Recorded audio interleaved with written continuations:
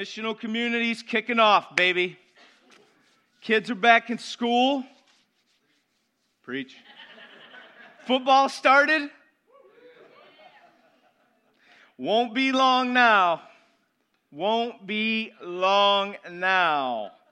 Every year around this time, we get an awkward question from one of the sweetest people I know. Her name is Aunt Pam. She's my aunt. She's so sweet, smiley, happy, she's great. Love her. But every year, about mid-September, late September, we get this really weird question. You ready? What do the kids want for Christmas? And we're like, a little early, don't you think? See, as sweet as Aunt Pam is, and I emphasize sweet, you should meet her. She's great. She'll make you some cupcakes, a little decor on top, and smile as you eat it, right? But she's a planner. Way more of a planner than I am. Way more, which isn't saying much. But way more of a planner, and she's way out ahead of us when it comes to Christmas. It seems like mid-September, we shouldn't be talking about Christmas. Am I in agreement with me here? Right. It seems out of season. What do the kids want for Christmas? Are you kidding me? It's middle of September. It's coming, though. You know it's coming. You might have just got it. Because, she's thinking about this. She probably got her calendar mid-September. And yet today, here at Renovation Church, it's mid-September, and it's literally Christmas in September. Right? It's not even the fall yet, technically. And here we are talking about Christmas. So Merry Christmas. Today we talk about the birth of Jesus Christ. And it's significant, more so than we may admit or even realize. As we talked last week about how this distinct lineage points to the identity of Jesus, in a similar way, the birth of Jesus, how it happens, the conception of Jesus, also points to his identity. And so today we're going to take a look at the birth of Jesus. Oftentimes when we think about Christ's life and what we emphasize, we're going to talk about his life, we're going to talk about his death, we're going to talk about his resurrection. And it could easily be just a trivial, non-important thing to talk about, his birth. But today we're going to see that his birth is essential. Understanding the way that he was born and the way that he was conceived, rather, is essential to understanding Jesus' unique identity. So I want you to grab your Bibles, open up to Matthew chapter 1, remembering that this is Matthew's purpose. It's central to why he writes this gospel. He wants us to know Jesus. And today we're going to be looking, at least I'm going to attempt to look at something that we've heard and seen often, and maybe add another layer of depth of understanding, and so that you can understand even more why this is so significant today. I'm going to try to not muddy the waters at all. And so to not do that, let's just keep the purpose central at the forefront. The author wants you to know Jesus.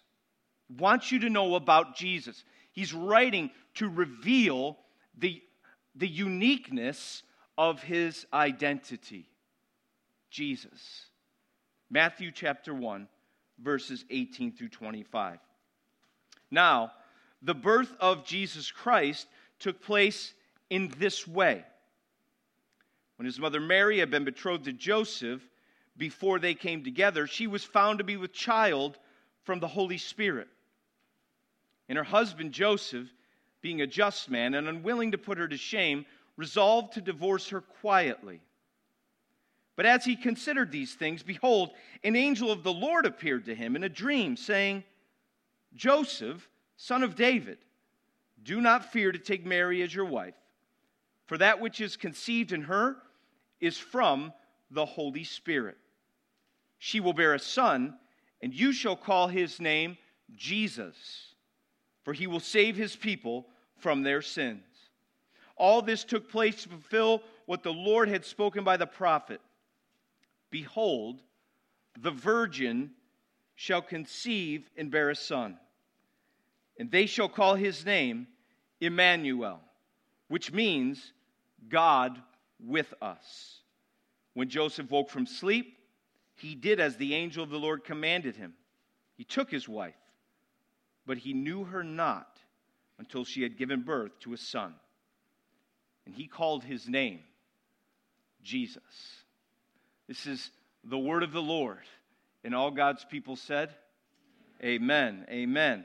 The birth of Jesus Christ happens in a way that we would least expect.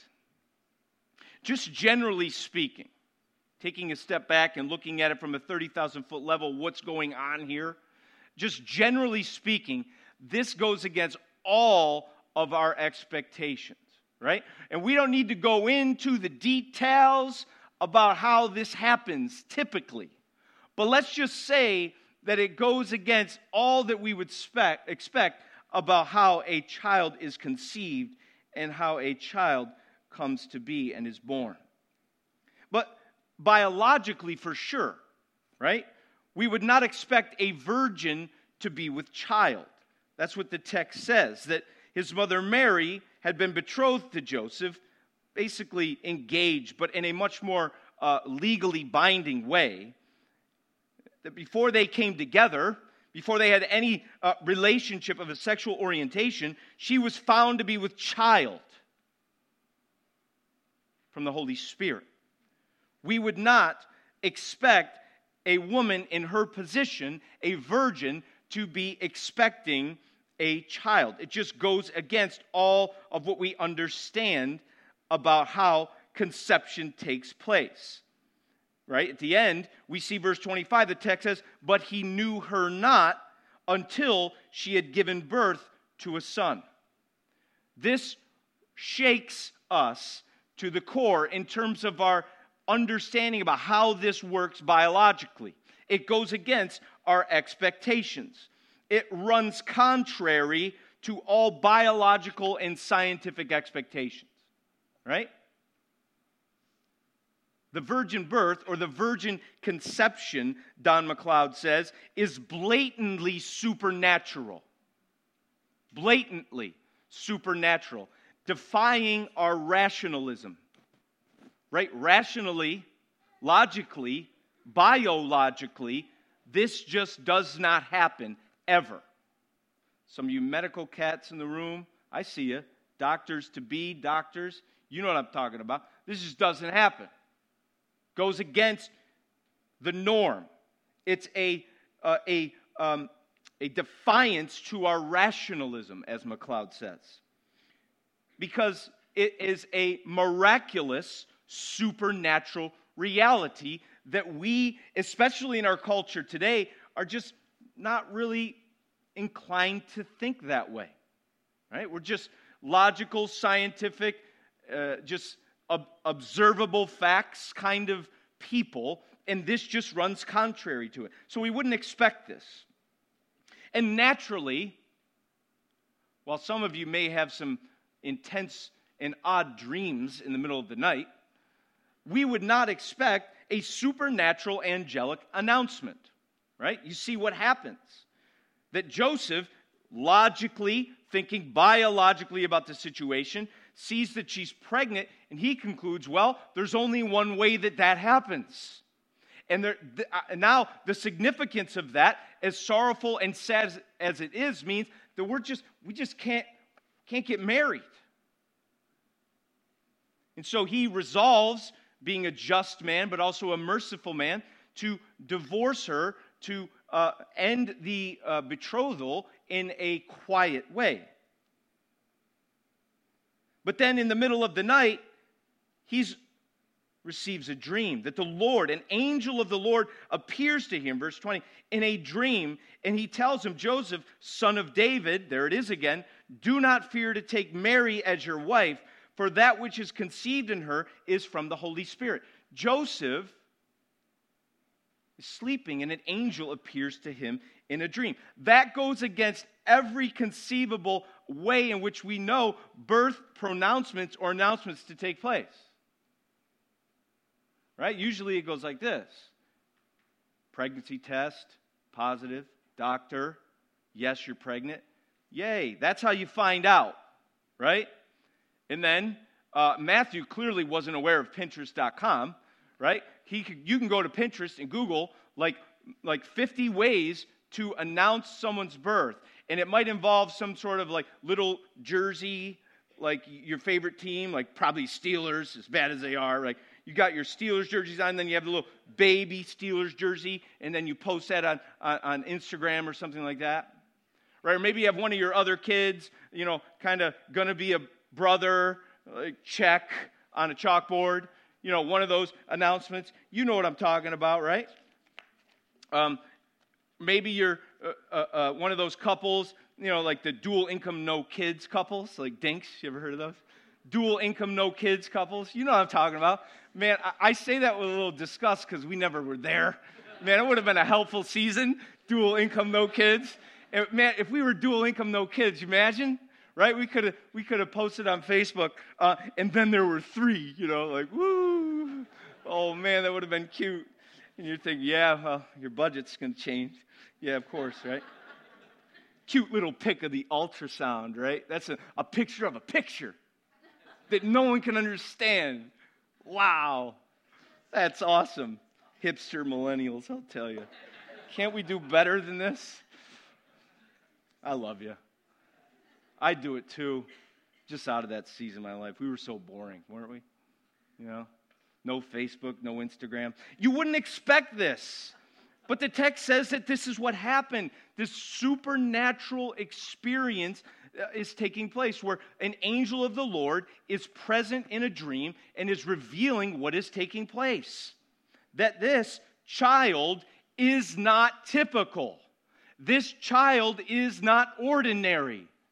This whole event is out of the box of our normal expectations because this child, this baby, is way beyond anyone else. It's a unique, one-of-a-kind conception because this is a unique, one-of-a-kind child from the Holy Spirit. These events are abnormal. They're bizarre to us. And yet the way in which Jesus' birth takes place, it goes against every grain of expectation. And yet this way in which his conception takes place is telling us something about who he is.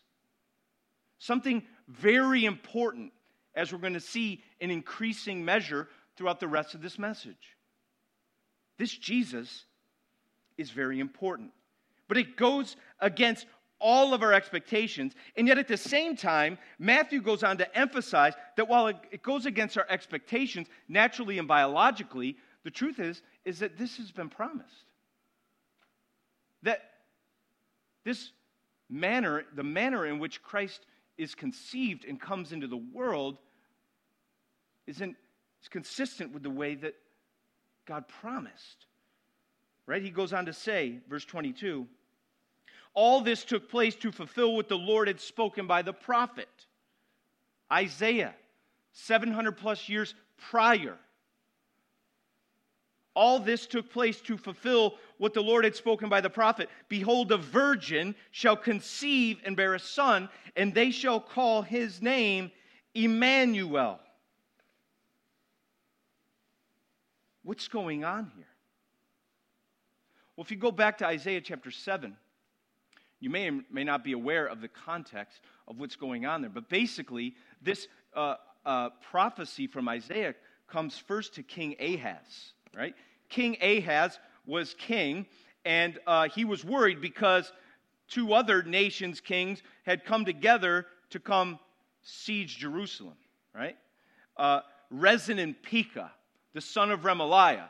Listen, never mess with a son of Remaliah. That's just first, right? So these 2 kings come together, and they're going to go take Jerusalem, and Ahaz is scared out of his mind, and rightly so, and then he decides, you know what? I know what to do. I'm going to call the Assyrians, and they're going to help us. They're going to come to our aid and protect us from Rezin and Pekah, because the son of Remaliah is freaking me out. Right? So he devises this plan, but then Isaiah comes to him and says, listen, those plans that they have against you, they're not going to stand. The Lord's going to thwart those plans. So here's the deal. Ask God for a sign that this is true. And Ahaz, being the super spiritual guy that he is, says, oh no, we don't ask God for signs. Right? He's going to use scripture against scripture to try to trick, right? But here's the hard issue with Ahaz. It's not that he wants to be faithful. It's that he doesn't trust Yahweh. He doesn't trust his God. He trusts Assyria. He's not interested in a sign from God. He's interested in the superpower help of the Assyrians. So he says, no thanks, no sign. And then Isaiah comes in and he says, you know what? The Lord's going to give you a sign anyway. Here's what it is. Behold, the virgin shall conceive and bear a son, and they shall call him Emmanuel, which means God with us. Right? That's what is happening there. That there will be a sign to him of God's presence. Emmanuel, God with us. There will be a sign for him that God is present with Ahaz. God is present with Israel, whether they want him to be or not. God is present.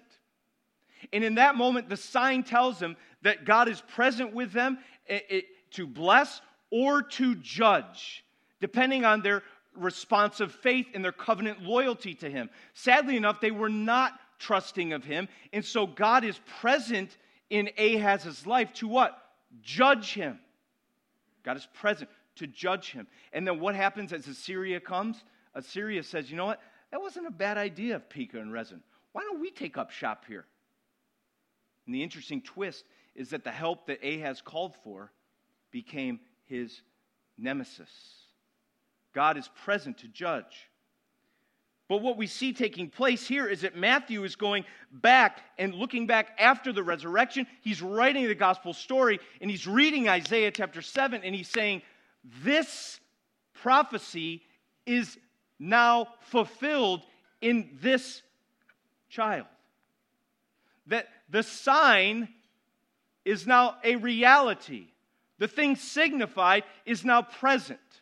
Meaning, in this birth, God is present with his people to bless, as we're going to see. Right? God is present with his people. That this is taking place to fulfill what the Lord had spoken by the prophet Isaiah. You're going to hear this often in Matthew's gospel.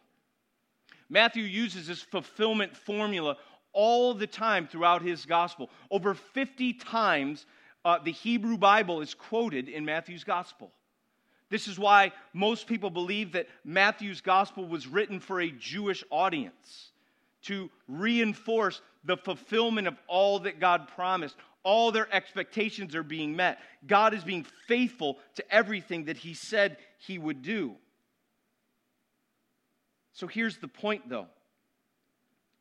After the resurrection, again, like I said, Matthew's reading his Bible, he's looking back on it, and he's saying, this birth of Christ, in this way, this virgin conception that is supernatural, that shatters our expectations, this is that.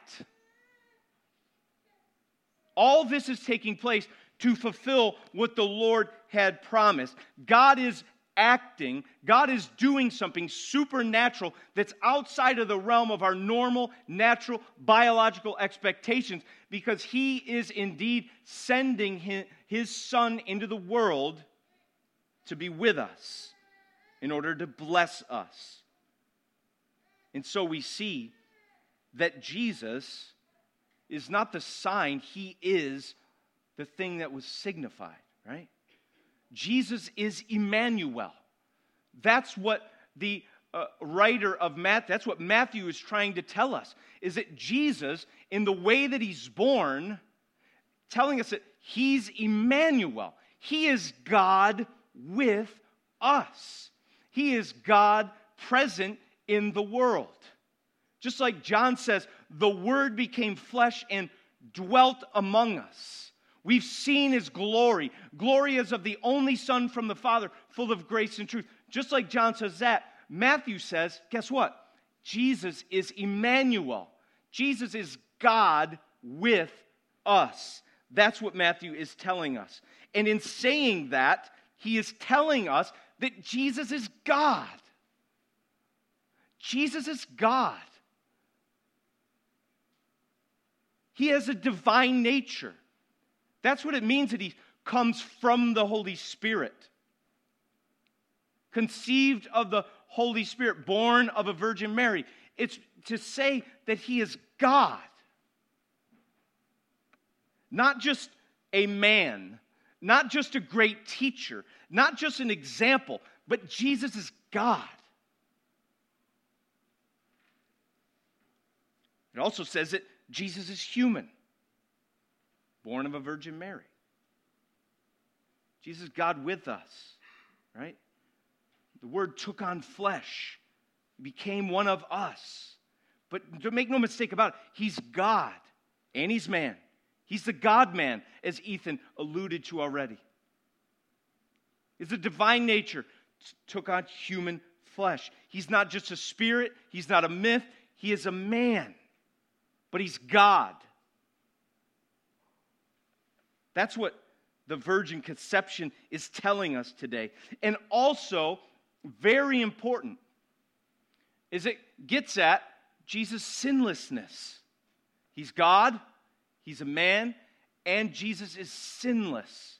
Which means that due to the fact that he's born of the Holy Spirit, that he was conceived by the Holy Spirit, that he does not incur or he's not subject to the guilt of Adam that every one of us is subject to. He was not conceived in sin, with a sin nature.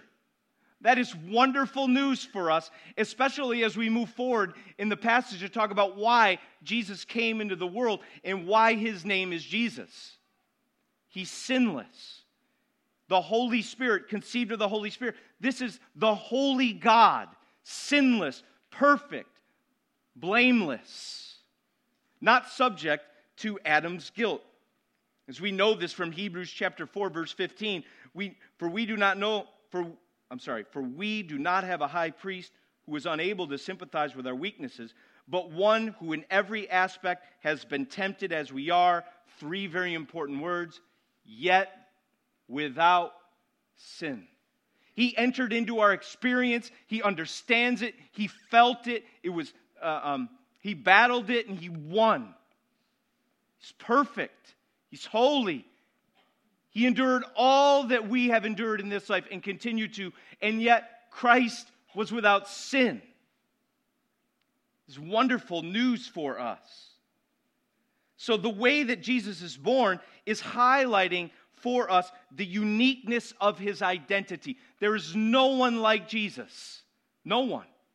Jesus is God with us. Jesus is the very presence and action of God in the world. And he goes on in verse 21 to say, she will bear a son, and you shall call his name Jesus, for he shall save his people from their sins. Call his name Jesus. Many people believe that verse there, verse 21, becomes really the summary of the whole book of Matthew. It's kind of like Acts 1:8, right? You will receive power when the Spirit comes on you. You'll be my witnesses in Jerusalem, Judea, Samaria, to the ends of the earth. And then the whole book of Acts is just an unpackaging of how the gospel moves forward from Jerusalem all the way to the city of Rome, to the ends of the earth. This statement, you shall call his name Jesus, for he will save his people from their sins. Most people believe that this really becomes the programmatic, the summary statement of the rest of the book. So you want to know what's the book of Matthew about? It's about Jesus who is saving his people from their sins. That's what this is about. And so we see that there. We see the name is Jesus. Does anybody know what Jesus means? Anybody know what the name Jesus means?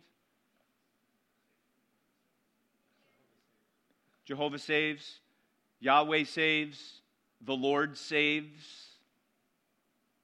Right? We name our kids, well, that's cute.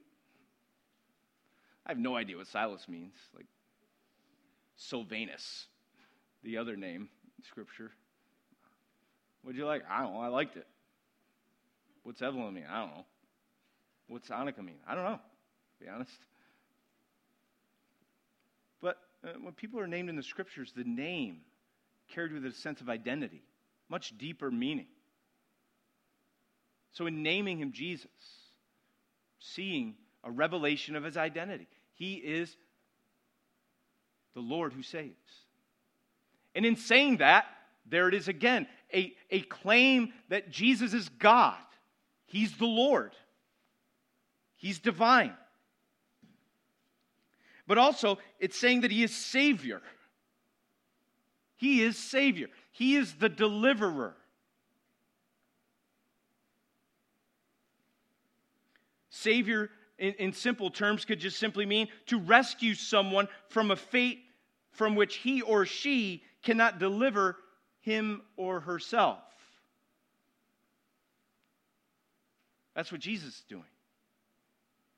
He's saving his people from a fate in which his people are not capable to save themselves from.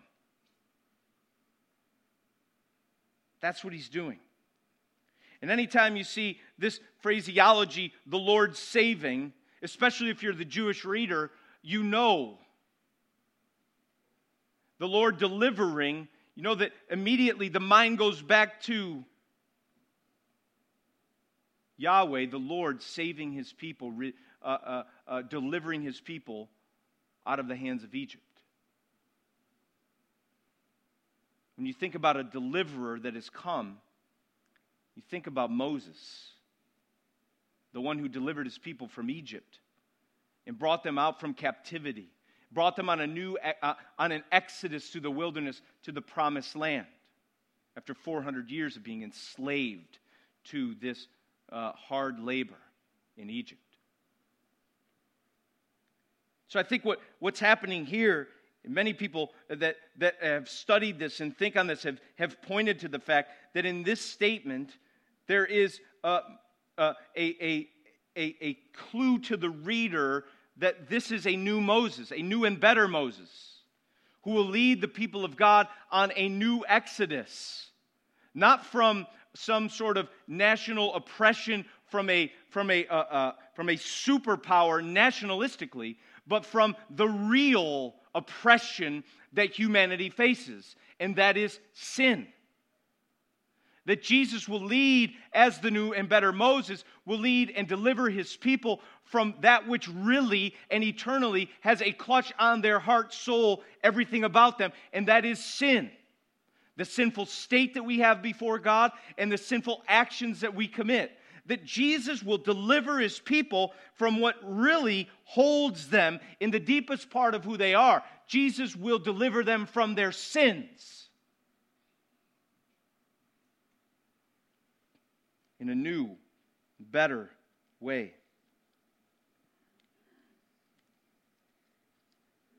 He will not save us primarily from poverty.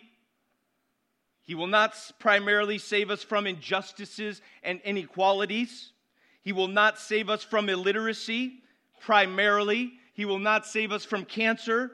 He will not save us from sickness primarily or corporate greed. All the things that the news and the media and really just society are always craving. We want to be saved from this. These are the major problems of the day. No, those things aren't unimportant. Please don't mishear me. But they're still symptomatic of a deeper issue. And that's our standing before God. That's the state of our hearts, our deeds, rebellious and idolatrous as they are. And so Jesus comes to deliver us as God with us, right? That's really when you bring it together what Matthew was saying about Jesus, that Jesus is God with us to save us. That's who Jesus is. If you can make that a word, Jesus is God with us to save us. He's here, he's present in the world to bless. He's not the sign, he's the reality. He's all that the Scriptures promise and is bringing this to perfect fulfillment. God is saving his people from their sin. He is saving his people from the death that comes as a result of sin. He is saving us from the captivity of our greatest oppressor, our nature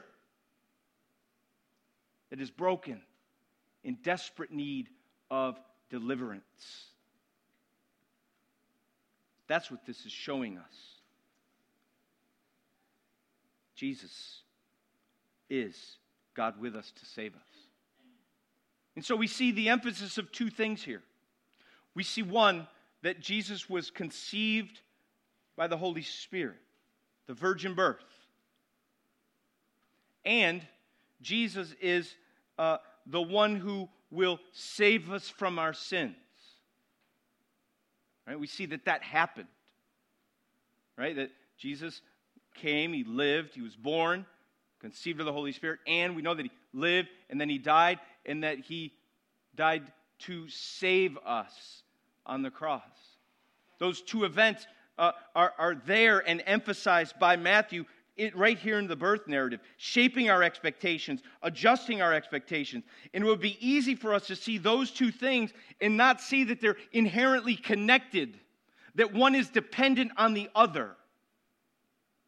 We want to shy away from just not associating those two things. Like for me to say something like this: I was born in Syracuse, June 26, 1979. I bleed orange. Even if we get throttled by Clemson. There's only one person in this room that's glad that Clemson put a whooping on Syracuse last night, and that's my grandpa, because he played for Clemson in the 50s. Don't hate him. He loves Syracuse. No need to hate. I was born June 26, 1979. And at the same time, I'm a pastor. I was born 1979, and I'm a pastor. Those two things aren't related. They're not necessarily, they're true statements, two true statements about me, right? But they're not necessarily related. I wouldn't want us to look at the virgin birth and the saving act of God in Christ as two disconnected events. No. They're inherently connected, inseparable. Inseparable. You must have a virgin conception. You must have a Holy Spirit conception and a virgin birth if you're going to have salvation from sin. You have to. This is not just oh yeah, that's right, he was conceived by the Holy Spirit, born of the Virgin Mary. But really what's important is that he lived a perfect life and then he died. No, you got to have the virgin birth to have the salvation. Because we cannot atone for ourselves. There's no human being, there's no man or woman or anything that has Adam's guilt that can bear the weight of that on their shoulders, that can be a substitute, a sufficient sacrifice for our sins. We need a one-of-a-kind, different kind of man. We need a God-man in order to save. We need it. No virgin birth, no salvation. Got to have them both, inextricably linked. And so really what we see here is that the way Jesus was born is, yes, highlighting his unique identity, but it's underscoring the sufficiency of what he is accomplishing for us. Because God must atone for sin. We can't. And yet a man must atone for sin. Right? As Hebrews says, the blood of bulls and goats could never take away sin. We must have God do it, and we must have a man do it. And that is Christ. And if there's anything, that's Jesus. If there's anything that just denies categorically completely pluralism. It's this. You can't have any other Savior from sin if you do not have God-man. And there's no other religion that preaches that. So it's not all the same, and it doesn't matter. We need a child conceived of the Holy Spirit, born of a virgin, to be the perfect God, perfect man, who is a sufficient sacrifice for our sins, or there is no deliverance. We're still stuck without the virgin birth. So that's what's happening here. Matthew is saying, in this moment, you have the virgin birth, the conception of the Holy Spirit, and at the same time, you are now able to see the sufficiency, the effectiveness of what his death really can accomplish. Salvation, deliverance from sin, transformation of your heart before God. Don't miss this. It's both and this underscores the sufficiency of what Jesus will accomplish for us. In Jesus, we have both God and man, and thus we have sufficient Savior. This should just, your confidence in the gospel should skyrocket because of who Christ is. And who Christ is alone. Amen? He alone is this. He alone is the God-man who dies and saves us from our sins. What a gift from God. Let us not miss out on just the sheer providential grace that's taking place, right? Ask for a sign. No thanks. We're good. We got technology and innovation. We'll figure it out. Well, technology may let us down, but you know what? I'm a pretty good person. I mean, I'm decent 51% of the time, and I don't do the things that guy does. So surely God's going to accept me on the basis of my good works. I mean, I'm a nice person. I'm a good guy. Worked a job, paid my taxes, didn't beat my wife, sent my kids to college. I didn't do those things.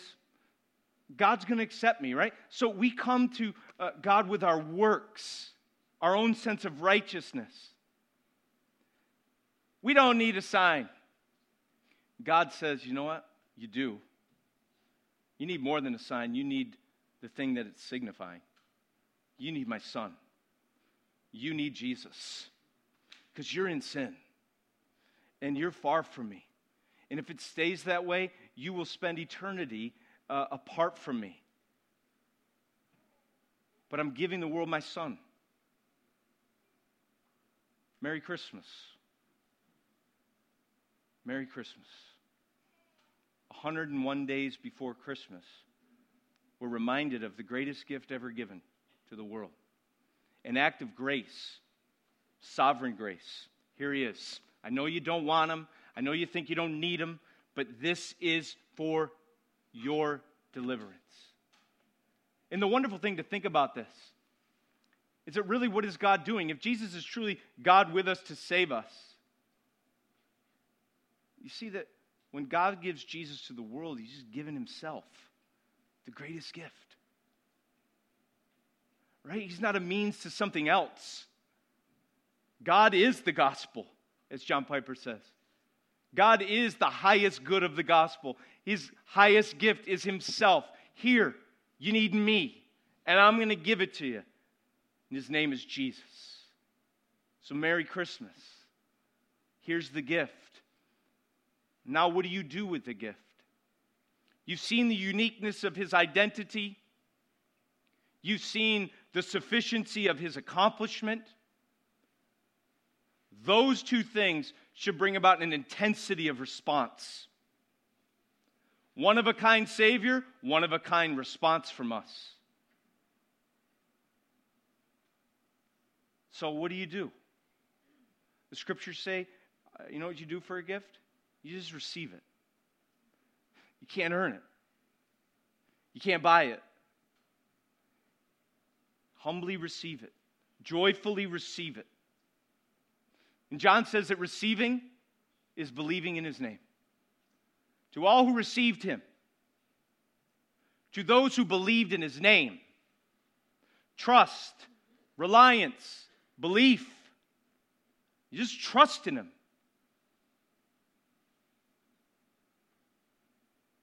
To them he gave the right to become children of God. Back into the lineage, included into the lineage, grafted in, brought in. To those who received him, the gift, yes. To those who believed in his name, I believe in his name. I trust in his name. I don't trust in myself anymore. I don't trust in my works. I don't trust in innovation and technology to save.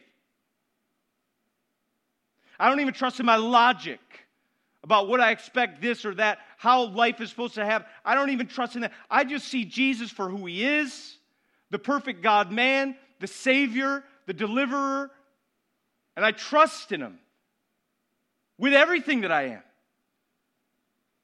for all that he is and all that he's done. Maybe today is the day that you receive that gift, you open it, and it radically transforms who you are and how you live. Believe in Jesus. Trust in his person. Because Jesus alone is God with you to save you. Let's pray.